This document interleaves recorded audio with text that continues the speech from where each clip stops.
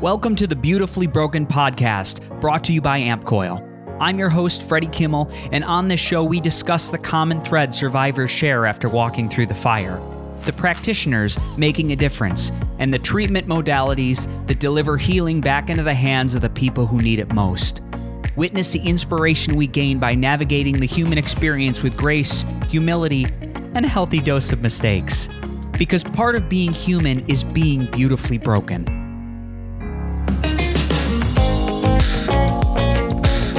So, I know for a big part of my journey through cancer and Lyme disease, or any surgery after, my fortress of solitude was my bedroom. You know, I always felt like this little turtle in his shell. That was my safe place.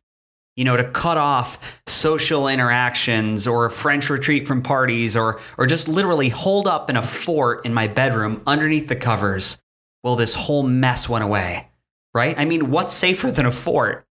Aside from the physical pain, I think the most difficult thing to deal with for my little vibrant spirit was this feeling of missing out. Like there was some degree of life that I was being cheated out of, some energy that I didn't have, and focus and life experiences that everybody else seemed to be drinking in while I laid in that bed. I don't know, birthdays, family vacations, trips out of the city, they sounded awful. To entertain the idea of travel seemed like booking a trip to the moon. It was energetically and financially unviable. And my big three concerns, the reasons I didn't want to leave that fortress of solitude in my bedroom, number one was food. What would I eat? How could I find food that wouldn't send me into this digestive tailspin? See, when I was really sick, I was down to about 13 core dietary items, and they all had to be cooked the right way or I would pay the consequence. So uncomfortably, the topic of diarrhea or constipation, those were my two options if I didn't eat the right food. My nervous system was shot. Even walking into a Whole Foods with many, many options, I would start to twitch that I would be encased in this fear of what am I going to eat today? You know, my restrictions were as follows: raw, out; canola oil, out; non-organic, out; a dressing filled with sugar, out. By the way, Whole Foods, you've got a lot of work to do on your salad bar. So number two was energy, this deficit of energy. How would I hide fatigue and the general malaise I felt in my heart while everybody else was running on normal power? I was surviving at best. And if someone had honestly peered into my eyes, they would have seen I was basically held together with duct tape. You know, conversation was effort. Walking was effort. Being, honestly, just being was effort. And I know that's a state that lots of Lymies can identify with. I like to think of myself as a car running on AA batteries, and there is just barely enough juice to keep the lights flickering. So number three was pain. My body hurt. I mean, it really, really hurt. Think about like an old Benjamin Button that's aging backwards towards 100. My joints felt like someone had railed on them with a hammer, and the best parts, the parts that were left, well, they didn't work so well. And honestly, here's my thought about pain. For me, like constant pain adds anger and resentment towards everybody else not feeling it. And I know that. I know that's a dark place to go. But I never felt like I had the empathy I deserved for the physical state that I was in. Nobody looks at you when you're 30 and considers how much you might hurt. Nobody's looking at you and would ever imagine it's painful to take steps or to sit in a chair or to stand.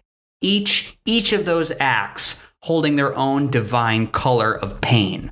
You know, out of all the people standing in line at a particular Starbucks, I know no one would look at me and think, that guy's counting the steps so he can get to the counter and relieve his weight and just take a little bit of a rest.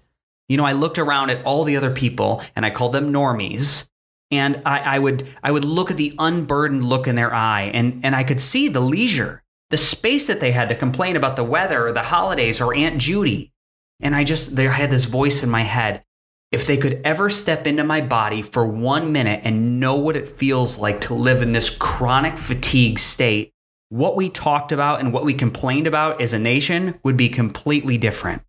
So I had the food and the energy and the pain. I'm putting that all back in the basket, right? Those are my things. Those are my limiting factors that made my life feel very small, and I felt stuck like in this turtle shell.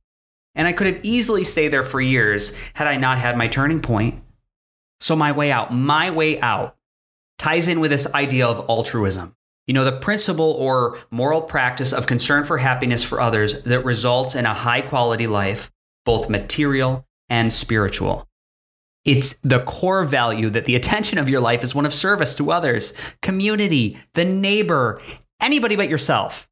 So altruism could also be thought of like the opposite of selfishness. And while it seems to be the obvious choice, or at least a very good goal to shoot for if you want that gold star, it can be the last thing that enters your mind when you're struggling with chronic disease. Or I like to call it a walking zombie. So my turnaround was profound, it was clear, it was simple, and I can recall that story to this very day. So after surgery number 5 and losing another foot of small intestine to a small bowel resection, I came across a Facebook invite for a group called Sing for Your Seniors. And just like that name indicates, the group enlisted performers in between shows to sing for the elderly. Beautiful. And while at the stage of my recovery, I wasn't ready to be on stage 8 times a week, I was ready to get out of my bedroom, and I did need to do something. So my first session was at the Village Daycare Center in the West Village of Manhattan. This is like, I'm setting the scene, it's a makeshift lunchroom turned into a performance space filled with elderly patients. Some people are sick, some are handicapped, some temporarily homeless, but everybody is very enthusiastic to be there. So personally, I remember sitting in that chair, and the fatigue that I was feeling, that I was holding in my body, was terrible, but I pushed through. And this would have normally been like my midday 2-hour nap. And as I was drinking down my second Americano from Starbucks to sustain my energy, I watched in awe as singer after singer got up and jumped into full-on Broadway performance mode and sang their hearts out in this cafeteria. You've never seen a more beautiful, gracious audience in your life. The faces in this audience, everybody was washed with tears. Everyone was smiling ear to ear, as earnestly as you can smile. There were people in wheelchairs shooting their hands up from a catatonic state in an act of praise. There was no difference between that venue and a $300 seat at Jersey Boys on Broadway.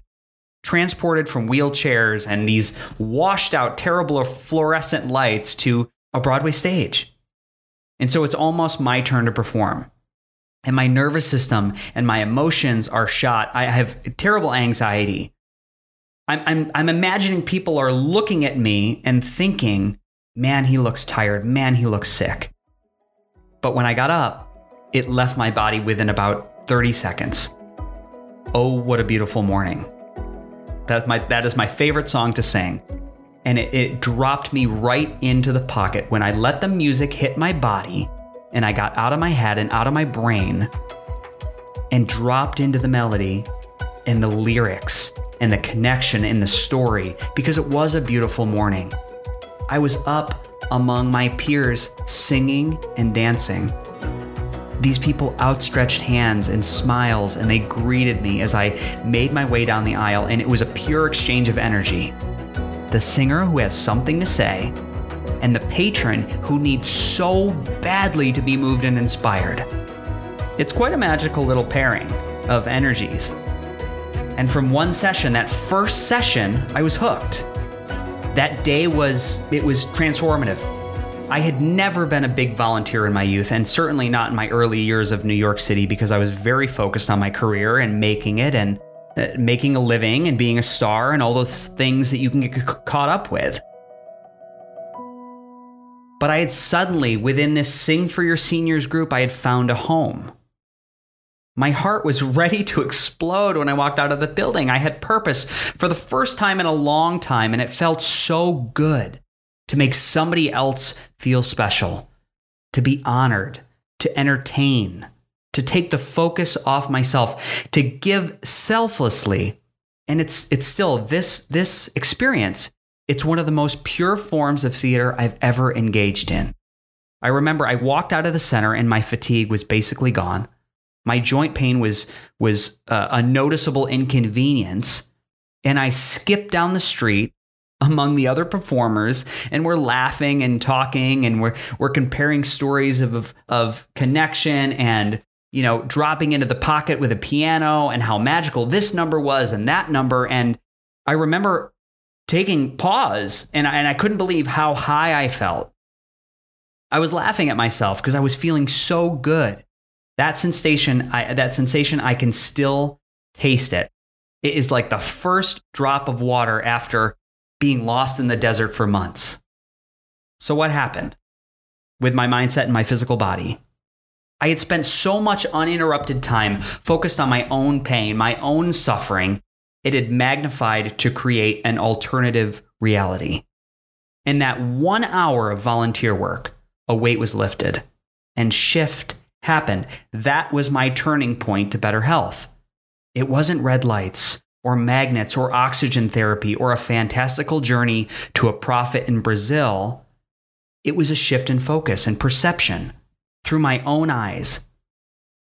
You know, interesting, there's a study from Stephanie Brown at Stony Brook Medical University looking at the elderly population, and it showed that those who engaged in helping ended up living longer lives. Baseline indicators of giving and receiving support were used to predict mortality over a 5-year status. And the results, this is incredible, the results from the study indicated that mortality was significantly reduced for individuals who reported being instrumental in providing support to friends, relatives, spouses. While the inverse, while receiving support, this is big, had no effect on mortality at all. No benefit. So my very silly idea is, what if we could use that new feature on our smartphones that measures time we spent on social media, and we apply it to acts of service? Somebody needs to invent this. How much time a week is dedicated to the selfless act of giving our time to the people who need it most? Is it an hour? Is it 30 minutes? Can you afford more? In my head, this is something that should happen every week. It's something should happen. It's something that should happen whether you're sick or well or struggling or thriving. Now's the time to do it. It's very possible that a major roadblock holding you back from leading your best life is self-imposed. It's very possible that you created an alternative reality just like I had. So this law of attraction phenomenon of getting more of what you put out is only going to help in the long run. Science says it. I say it. Your heart knows it. So the challenge in 2019 is to add this pillar of health, this donation of time and service, back into your life. And because I love an action step, and I don't want you to leave this podcast all inspired and on this high horse without a place to drive the focus, at the very least, pull out a notepad in your smartphone and create a task. Take some action on this. Find someone who needs time. Trust me, you will not have to look far. You want to go deeper? All right, here's 2 books that complement everything I just talked about. Check out Blue Zones by Dan Buettner, which correlates social interconnectedness with longevity. The book examines the fact that lifestyle is actually responsible for 90% of our robust, vibrant health, while genetic code accounts for about 10%. And if you're still looking for more, another small departure from true altruistic behavior is the book Never Eat Alone by Keith Ferrazzi. And this is, guys, it's perfect for the entrepreneur looking to maximize effectiveness in the workplace. So the concept of business is relationships, and the quality and integrity of each one can make or break your future. So, closing thoughts, the world is hurting. We need you at your very best. It's going to be like ripples in a pond, sharing, commenting, and spreading this information that helps the human race move forward. In my humble opinion, high performance is going to be brought about by consuming very clean food, green leafy vegetables, clean water, whole foods, meditating, doing yoga, giving love. Therefore, try living without Taco Bell. Be the change you want to see in the world. That's it for today. This is the Beautifully Broken Podcast. I am honored to be your host. honor to hold this space with you, and I look forward to our next opportunity to connect. Namaste.